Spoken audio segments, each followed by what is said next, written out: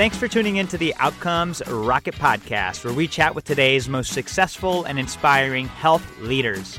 Hey, I want to personally invite you to our first inaugural Healthcare Think-a-thon. It's a conference that the Outcomes Rocket and the IU Center for Health, Innovation, and Implementation Sciences has teamed up on.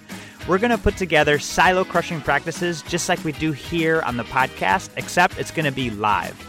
With inspiring keynotes and panelists to set the tone, we're conducting a meeting where you could be part of drafting the blueprint for the future of healthcare. That's right. You could be a founding member of this group of talented industry and practitioner leaders. Join me and 200 other inspiring health leaders for the first inaugural Healthcare Think-a-thon. It's an event that you're not going to want to miss. And since there's only 200 tickets available, you're going to want to act soon. So how do you learn more? Just go to outcomesrocket.health/conference. For more details on how to attend, that's outcomesrocket.health/conference. And you'll be able to get all the info that you need on this amazing Healthcare Think-a-thon. That's outcomesrocket.health/conference. Thank you so much for tuning back into the Outcomes Rocket Podcast, where we chat with today's most successful and inspiring health leaders. I have a wonderful guest for you today. His name is Dr. Samir Badlani. He's the Chief Health Information Officer and Vice President at Sutter Health in Sacramento, California. Dr. Badlani comes to us with a lot of experience in medical information as a Chief Medical Information Officer previously at Intermountain Healthcare. Then prior to that, the Chief Medical Information Officer at University of Chicago, preceded by a wealth of experience as a physician and also just a biomedical informatics expert. So I really want to extend a warm welcome to Samir and also just open up the microphone to you, Samir, to fill in any of the gaps in the intro that I missed. Welcome to the podcast. Thank you, Saul. Really excited to be part of the conversation and all the nice things you said about me. Thank you for that. I guess the only other thing I would add is that I used to practice medicine and teach clinical medicine at the University of Chicago, was the faculty in School of Medicine, had the wonderful opportunity to teach medical students and internal medicine residents. And that's definitely one thing I miss in my current career. So you had a great opportunity to be at the front lines and train future physicians. And now in a leadership role at Sutter, I always like to go back to the very beginning, Samir. What got you into the medical field to begin with? Well, true story. At the age of 4 years, my mother brainwashed me and said, you had to become a doctor. So here I am. Nothing earth-shattering about anything significant. It was just good old parental pressure. I love it. And hey, you listened, and good thing you listened because things are going pretty well. Yeah. No, I've enjoyed, all jokes apart. That's how it probably started. But as I progressed through my high school, it was something that, I found myself really looking forward to the opportunity of joining a medical school. And when it all happened, I realized, this is exactly the career I wanted. And in many ways, even though I don't actively practice anymore, except on friends and family, what I do allows me to benefit patients and clinicians at a much larger scale than I would have been able to if I was just seeing a panel of patients. So as far as I'm concerned, I'm still a doctor. I use different skill sets to help deliver better healthcare. Definitely on a broader scale. And in today's day with technology being so pivotal to the things that we do, your skill set is definitely very, very uniquely poised for some broad impact. In that field, Samir, what do you think a hot topic that needs to be on our listeners' agenda today, and how are you guys approaching it? Sure. I think the hottest topic these days is generally under the broad purview of transition from fee-for-service to value-based care. The way I like to break it down is most people end up getting embroiled in a provider-payer payment setup. That's how they see these two opportunities. As far as I'm concerned, the way I like to look at it, and a lot of my colleagues do as well, is that healthcare costs a lot more in comparison to the value we provide and the value and outcomes. I would change that to value plus outcomes. And the reason we say that is that, if healthcare was costing what it costs today in the United States, and then everybody in the United States or a significant population was satisfied with their healthcare experience and outcome, and we were the healthiest country in the world, then I would say, money well spent, keep on going. But that's not the case. While we are number one in, I think, I may not be far off on these statistics, but number one in the percentage of our gross domestic product we spend on healthcare and the actual dollars we spend on healthcare. And then when you compare from any WHO or other metrics used out there to compare the health of different countries, we're probably somewhere in the low 20s, high 20s or low 30s. That's where we were last time I checked. So we're clearly not getting money's worth. You wouldn't go to a car dealership and say, I'm willing to pay for the highest price car and I'm okay that it's the 30th in quality. So think of it that way. And for me, that's a very hot topic in every medical leader's agenda is how to do more with less, how to do better than we have done in the past, and how to engage our clinical workforce and our patients differently in this digital age. I think that's such a great analogy, Samir. Nobody would want to pay triple for a car and it be 30th on the list of great cars. Can you dive into some examples of things that you've seen or things that you guys are doing over at Sutter to bridge the gap? Sure. I think I'll speak. One example is on the quality side. There are a lot of quality metrics that an organization like Sutter and any of our peers, larger, smaller, different, ambulatory, inpatient, and so on, use to measure their clinical outcome. While the current quality metrics are not ideal in the sense they're more of process metrics rather than outcome metrics, it is what we have today. And I'm very proud to say that Sutter does really well in these metrics. One of our goals about 2-3 years ago was to really provide that level of quality at all our sites. So one of the collaboration projects that we launched internally within Sutter Health was a partnership with my department, which is informatics and analytics, along with the quality department, where we built an analytic dashboard that allows us to not only measure in real time the quality experience of a patient, but how are we progressing at all our sites for all our physicians. And while I would be misplaced to say that has singularly made the difference, it has definitely for sure contributed to our ability to pull the right levers, have the right conversations, assign the right resources, where this analytic dashboard and the associated informatics workflow and the business workflow, last year we had a much higher result than ever before for the quality that we provide to our patients. And that's deeply satisfying because while it's been a tough project, it took good 3 years to make it happen, lots of money, lots of time, it is delivering the results that we hoped for. And more importantly, these are meaningful results. It's not a fancy machine learning dashboard that I can just give a talk about. Sure. No, I think that's really, really neat. And you bring up machine learning and sort of it being fancy at the end. Where the rubber meets the road is where it matters most. And so congratulations to you and your team for creating this. Samir, what would you say in that solution that you guys put together was the secret sauce? Why do you think it was successful? Few reasons. I think number one, we had a clear idea of what we wanted to change. So the business use case was crystal clear in our mind. A set of various quality and value-based measures that we wanted to improve our performance by not only being able to measure what it is in real time rather than finding out 3 months later what happened, but also to be able to help in the day-to-day workflow of our quality managers in impacting that workflow and working with our patients. It's by no means a completed project. It's a good start is what I would qualify it as. So that was the first point. The second thing was a really good and intense collaboration, often full of friction, but still good and focused on the right objectives between my teams and the quality and operational teams. And I think that's what you need. Often people describe good collaboration as where nobody fights with each other. I would say those are the worst kind of collaborations because you never find out what's wrong till it's too late. And in this case, I think the healthy amount of objectivity and interpersonal challenging that was going on allowed us to arrive at a better product. It's definitely, I think, going to be a prototype for us for future success. The most difficult part, which I would say somewhat surprised me, but shouldn't have surprised me in hindsight, is how difficult it was to get a standardized workflow once the analytic dashboard had been made. And if there is, of the many, I hope, helpful pearls that we will be able to share today, One of them definitely has to be focus less on the technology or the completeness of the dashboard, focus a lot more on the standard work that your teams will do once that analytic insight is available. What we found, again, not to our surprise, is that different people in different parts of the company, probably under the same job code, were doing their jobs very differently. And that's what we find in almost anything we do.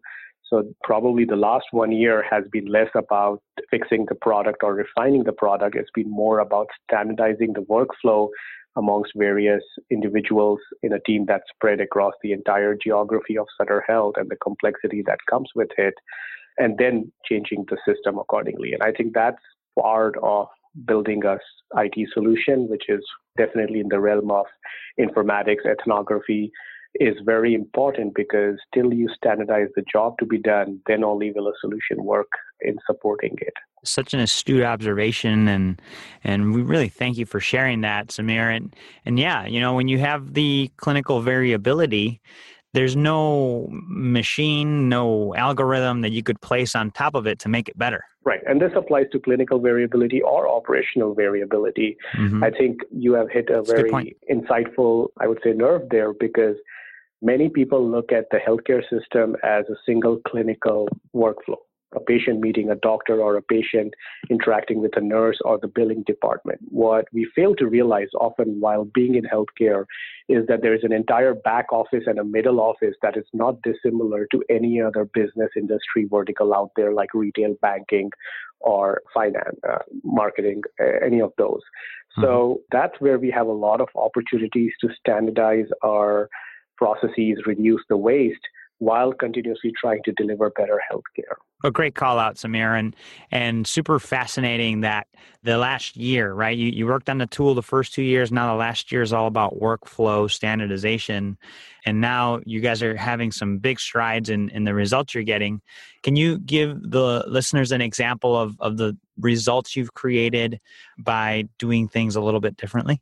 Sure. So, for example, we are measured on have we done all the appropriate preventive care for our patients.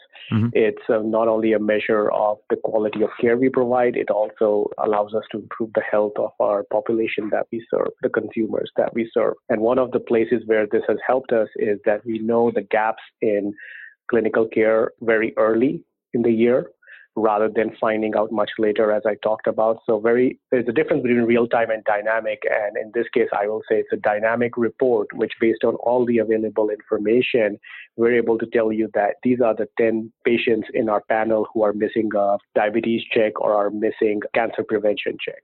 While we're still working on enabling the workflow, now that we have the insight, we are now much more aware of our gaps and can go after these 10, 15 patients to get them into the health system in some shape or manner and get them the preventive care they need. And as you know, prevention is a way better off taking care of a population than treating acute problems. So this has made a big difference. The other thing is we are able to document better as to the care we have provided.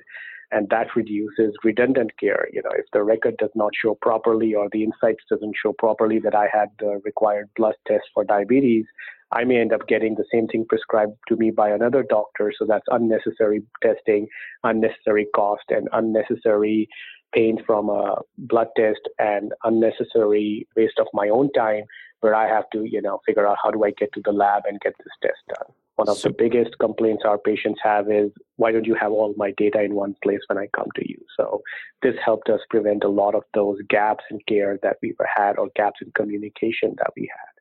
No doubt some serious results here, Samir. As we walk through this theme of value-based care, how are you looking at, for example, patient-reported data to help with that? So it's a great topic to talk a little bit about. Patient-reported data is a broad category. It needs to be differentiated in outcomes data reported by a patient. For example, you came to my clinic and I did a knee procedure on you. Mm-hmm. So you send in information at 1 week, at 1 month, and 6 months. How good is your walking? How good is the swelling, or hopefully gone by 1 month? And how is your pain, which was the first reason you first came to me? Yes. So those are patient-reported outcomes, which is what we should be really focusing on, versus patient-generated data, which has a life of its own now with the Fitbits, Apple Watch, and every other device out there that is able to measure you and send the information. What I'm not saying is that it's not important. What I am saying is that it has caused an unfortunate amount of hype where the mere availability of raw data is being seen as a breakthrough, and I would humbly beg to differ. A physician right now, a nurse right now, is already overburdened by large amount of raw data. Yes. And what they need to be given are, again, not even dashboards. As a physician, what I would like to see is that if I am your specialist who's helping you take care of diabetes, instead of knowing all the raw data you collect on your glucometer, I want to know how many times was your insulin not enough, how many times was it too much, and how are you generally doing on your diet. And then even move it to the next step, what basic adjustments can be done to your insulin and diet without me getting involved. And when I get involved, it should be for cases where we really need to have a deep discussion. The goal of any of these analytic data and informatics platforms should be only one at the end of the day, to allow a patient and a physician to spend more time with each other in a meaningful way so that a better healthcare outcomes can be achieved. If all these tools, all these fancy technologies lead to distraction like they normally do, or they lead to more data overload causing cognitive dissonance, we are only making the problem worse. So I like solutions that reduce the data aggregation wow factor into, I aggregated all the patient's data, they told me how they were, so both patient generated and patient reported. And based on that, we took 6 steps to take care of your patient that were pre-decided in a protocol with you, your nurse, and your hospital and your clinic. And here is how he or she is doing. Or, you know what, we did the pre-decided 6 steps and it's still not making a difference. We would like to bring in the patient to see you. That's how I would like to see patient-generated and patient-reported data being used. I think we got so excited that the fact that I could even get access to that data, we forgot why we were doing it in the first place. That's such a great distinction to make, Samir, and I thank you for that because, yeah, it is happening, and you look at companies gathering this data, and the excitement could sometimes cloud judgment and the metrics that we're after, the outcomes that we're after. How do you maintain clarity amidst this excitement? What advice would you give to health leaders in the trenches? It's very hard. So I would be completely lying if I said I don't get drawn into it or I don't find it exciting, because we're all trying to make a difference here. It is hard, but I think it is the most necessary task of a health IT leader today, is to not let the shiny technology in front of us obscure the importance of the patient and the physician that we are trying to serve here. I make sure to add the physician because over the last few years, while we have had a very healthy, much needed focus on patient engagement, a lot of it has come at the cost of clinician engagement, so physicians and nurses and advanced nurse practitioners and physician assistants, which has led to a significant amount of dissonance, job dissatisfaction, and burnout that we hear a lot about. So it's really important that when you are thinking of a solution, you really put the patient and the physician and the clinical workforce as your primary client, and then the clinical outcome as your use case focus. So that's number one. I think that helps us really keep our focus. The number two is this solution going to improve an outcome and at the same time reduce the cost of the care delivery or maintain the cost? I think for too long, if something showed even a mere chance of improving a clinical outcome, but was extremely expensive from a total cost of ownership model, we were not worried about it. We would say the ROI would take care of it. I think we need to stop doing that. Healthcare needs to be run like a true P&L business, which will allow us to have a robust focus on how we think of these solutions. We have to really hold ourselves accountable to go back and check on how well did we do on various metrics of improving clinical care, reducing the cost of care, and improving the access for our patients and improving the job satisfaction for our physicians. Those are metrics that we need to hold ourselves accountable to. Some great advice there, Samir. Friends, if you're listening, you probably pulled over to take some notes. If you didn't, the nice thing about podcasts is that you could always rewind and go back, because Samir definitely offered a lot of value there. I encourage you to go back, listen to this again, and start thinking about how you could approach this subject of new technologies and keep that outcome at the center of all your decisions. Samir, I feel like oftentimes we learn more from our setbacks than our successes. Can you share with the Mhm. listeners a setback and what you learned from it? Oh boy, so many to choose from. But I think you're absolutely right. I only learn when I make a mistake because when something goes well, you assume it's because of what you did, but you have no data to prove that. It's only when you fail do you potentially have the opportunity to do a root cause analysis and you learn. I think, rather than focusing on the one time I failed, because there have been so many, honestly, I Hmm. think it's one area that I know I have failed in the past for sure is not thinking enough about change management. It's very easy for me to say I picked the wrong technology, I picked the wrong stack, and that's why something failed. I would again encourage our users and colleagues to think differently. It's often in the change management that we fail. And what I mean by that is if you look at the design theory or the design methodology, the first step in that is have empathy for the user. And we can stop right there. Is that have you really understood the change you will make to the user's workflow and how it will impact the job to be done as they think their job is? And these are words taken from Professor Clayton Christensen, who wrote the book Innovator's Dilemma as an example of the many good books he has written. It's really important. We do not take a pause to understand how will this change the job that's being done by a particular group of people where this technology or this new process or this new clinic will be implemented. And then do they have enough training, backup support, and continued support to go make a difference? In the informatics world, there is a common joke that if you go up to a senior management person and say, hey, I need $20 million because our servers are end of life and systems will come down, you will get, maybe $30 million and say, make sure it doesn't happen again. But if you go back and say, hey, I want $5 million to retrain all my nurses and physicians and standardize workflow, you will get blank stares. Hmm. So somehow from a very tangible request, you went into the intangible in the minds of many people.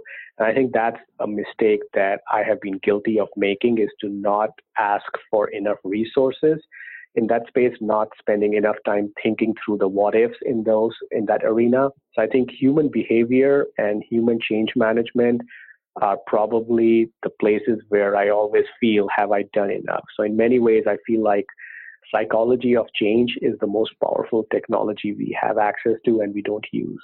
Samir, you bring up some really great points. And again, hitting on this theme of ensuring that we've got the right clinical flows, we've got the appropriate level of attention on ensuring that these workflows are in a good place. I love that you're focused on this, despite the fact that you're very tech centered. You still continue to bring us back to what matters, which is the quality of these providers as well as the quality of the patient. And in your experience, what would you say one of the proudest moments you've experienced? All right, in this case, so few. So which one should I talk about? I think the first distinction I would make is that, I definitely see myself as a medical executive or a healthcare executive. I don't see myself as a IT executive. I Gotcha. am a clinician first and last, and I just happen to use health IT as most outwardly visible toolkit to make a difference. I think the most proudest moment probably came from teacher mindset, is where I've had two or three really misguided people say they want to go down the career path I have. So I try very hard to convince them of otherwise, but I think that was a big compliment to be able to see the kind of results. So that's from my teacher mindset. Hmm. And then the other one was, way back at University of Chicago, where I was their chief medical information officer 5-6 years ago, and we were still finishing up our Epic implementation. And I had a couple of nurses come up to me and say that some of the recent changes in workflow and technical fixes that we had made allowed them to deliver safer care in the OBGYN department. And for many reasons, that really resonated. I've had many other such experiences, but if you think about it, the little babies are probably the most vulnerable population. There is plenty of chances to make mistake, and that was around the time that my daughter was also born. So maybe the hormonal overload for me at that time was also kicking in. But I think that was one of my proudest moments and reinforced for me that the personal sacrifice I feel I am making every day by not practicing actively does amount to something of material difference to the patients and physicians I serve. That's wonderful. No doubt. Comer Children's definitely one of the best in the world, and pretty awesome that you did that work over there, Samir. In my backyard, I'm here in Chicago. We definitely recognize the University of Chicago as definitely one of the best in the world. So Absolutely. kudos to you and your team, my friend. Thank you. It was a team effort for sure, but like I said, it validated my career choices. That's wonderful. Tell us about an exciting project or focus that you're working on today. It hasn't kicked off, but I'm really excited to talk about it. So building on the theme of the biggest technology we have access to is the psychology of the human mind and change management. If you extend that or formalize that, it gets into the field of behavioral economics or behavioral psychology. And it's employed by marketing, sales, pharmaceuticals for decades. In fact, it's a well-known secret that the biggest recruiter of new psychology grads are sales, marketing, and pharmaceutical industries. And it makes complete sense. So for me, I think in healthcare, we are so focused on new technologies, new diagnostic methods, more doctors, more hospitals, more nurses, that we have completely missed out on the opportunity to change human behavior. In this case, the human is either your employee, your collaborator as a physician or a nurse, and then finally your consumer, which is your patient, to influence their behavior. So this is also known as the nudge theory, and there are many books written about it, where they talk about how you phrase a certain question or how you present a certain situation, people react differently. A very good personal example that I like to share is that when I was applying for my license in Chicago, and in fact, at that time, my clinical practice was focused on transplant medicine, just the inpatient medicine, not the surgery. And I go to get my driver license after having moved from a different state.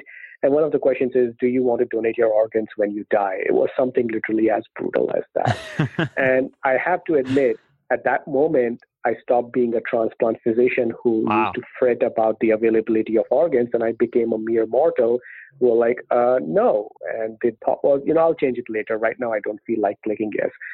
I became this illogical, irrational human being where I thought the mere checking of a checkbox on a DMV form would entice mortality on myself.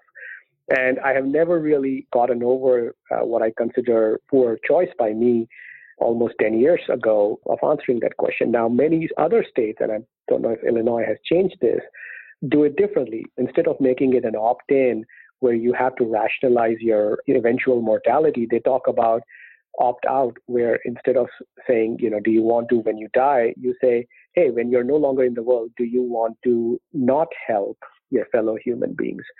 So then it, number one, makes it an opt-out. So the decision has sort of been made for you. And then number two, it appeals to your altruistic side.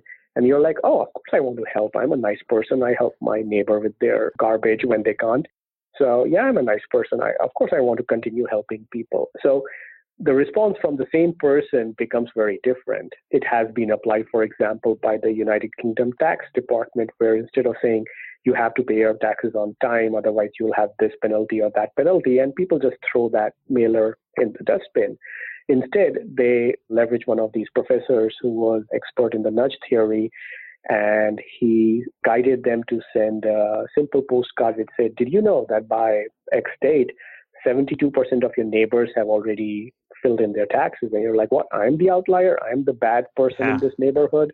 And you start behaving differently. So just a very simple 20 cents postcard made a difference of about 10% and multi-million-dollar revenue opportunity for the tax department. So in healthcare, we need to bring a lot more of that, and there isn't enough of that. I see early start for that in Duke, at Penn. We're working to figure that out at Sutter ourselves. And the amount of time that we spend on the computer delivering healthcare, the amount of time our patients spend on the computer, not only receiving their healthcare, but in this digital world, offers tremendous opportunity for us to take advantage and do some real good here.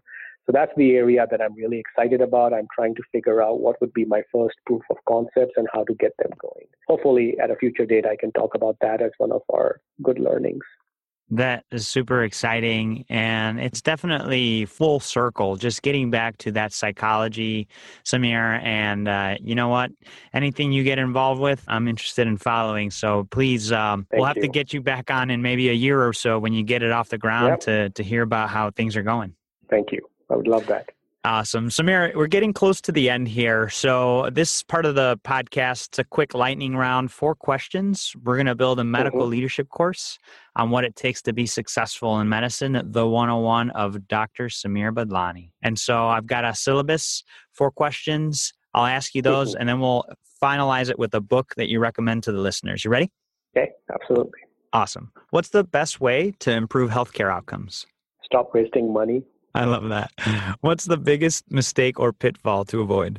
To assume you have all the answers, or what worked the last time will work this time too. How do you stay relevant as an organization despite constant change? I think singular focus on delivering value for your consumers, and in a healthcare organization, that's just not your patients, it's also your payers, and it's also your provider partners. So all 3. What's one area of focus that should drive everything in the organization? Delivering better quality care to our patients and running it like a true business. Well said. And finally, Samir, 2 areas of focus. Yeah, no, that's perfect. What book would you recommend for the listeners as part of this syllabus? Sure. So, I'm a big fan of the classic literature. So pick any book from Shakespeare. I think you will find a lot of life lessons. And in healthcare, I think A Comedy of Errors is probably the one to start with. Wonderful. What a great recommendation. Samir, thank you for that. Listeners, don't worry about writing any of that down. Just go to outcomesrocket.health/Badlani, as in Dr. Samir Badlani. And you're going to find all the show notes, a transcript of what we've discussed, as well as links for the organization that Samir's with and all the things that we discussed, as well as a link to the book. Samir, this has been so much fun. Really appreciate the time you've spent with us. If you can, just leave us with a closing thought and then the best place where the listeners could get in touch with or follow you. Sure. Well, Saul, first of all, thank you for this opportunity. It was really interesting for me to go through the process and share some of my thoughts. I feel very lucky, and hopefully other people find it entertaining and interesting. I think LinkedIn is the best place to get hold of me. It's the easiest social channel. I'm not on Facebook, and occasionally show up on Twitter to talk about coffee. So LinkedIn is probably the best place. I think one closing thought I would have is have a very clear idea of what is the outcome you are trying to achieve in your day-to-day work. Too often we spend time delivering projects and not outcomes. And I think that's a fundamental change that needs to come in how we deliver healthcare. A great message, Samir. Listeners, I hope you enjoyed this as much as I did. And again, be sure to rewind and listen again, because Samir definitely offered some great takeaways that you can apply at your organization. So Samir, again, just want to say big thank you for spending time with us and looking forward to having you back. Wow. Thank you so much, Saul. Have a good day.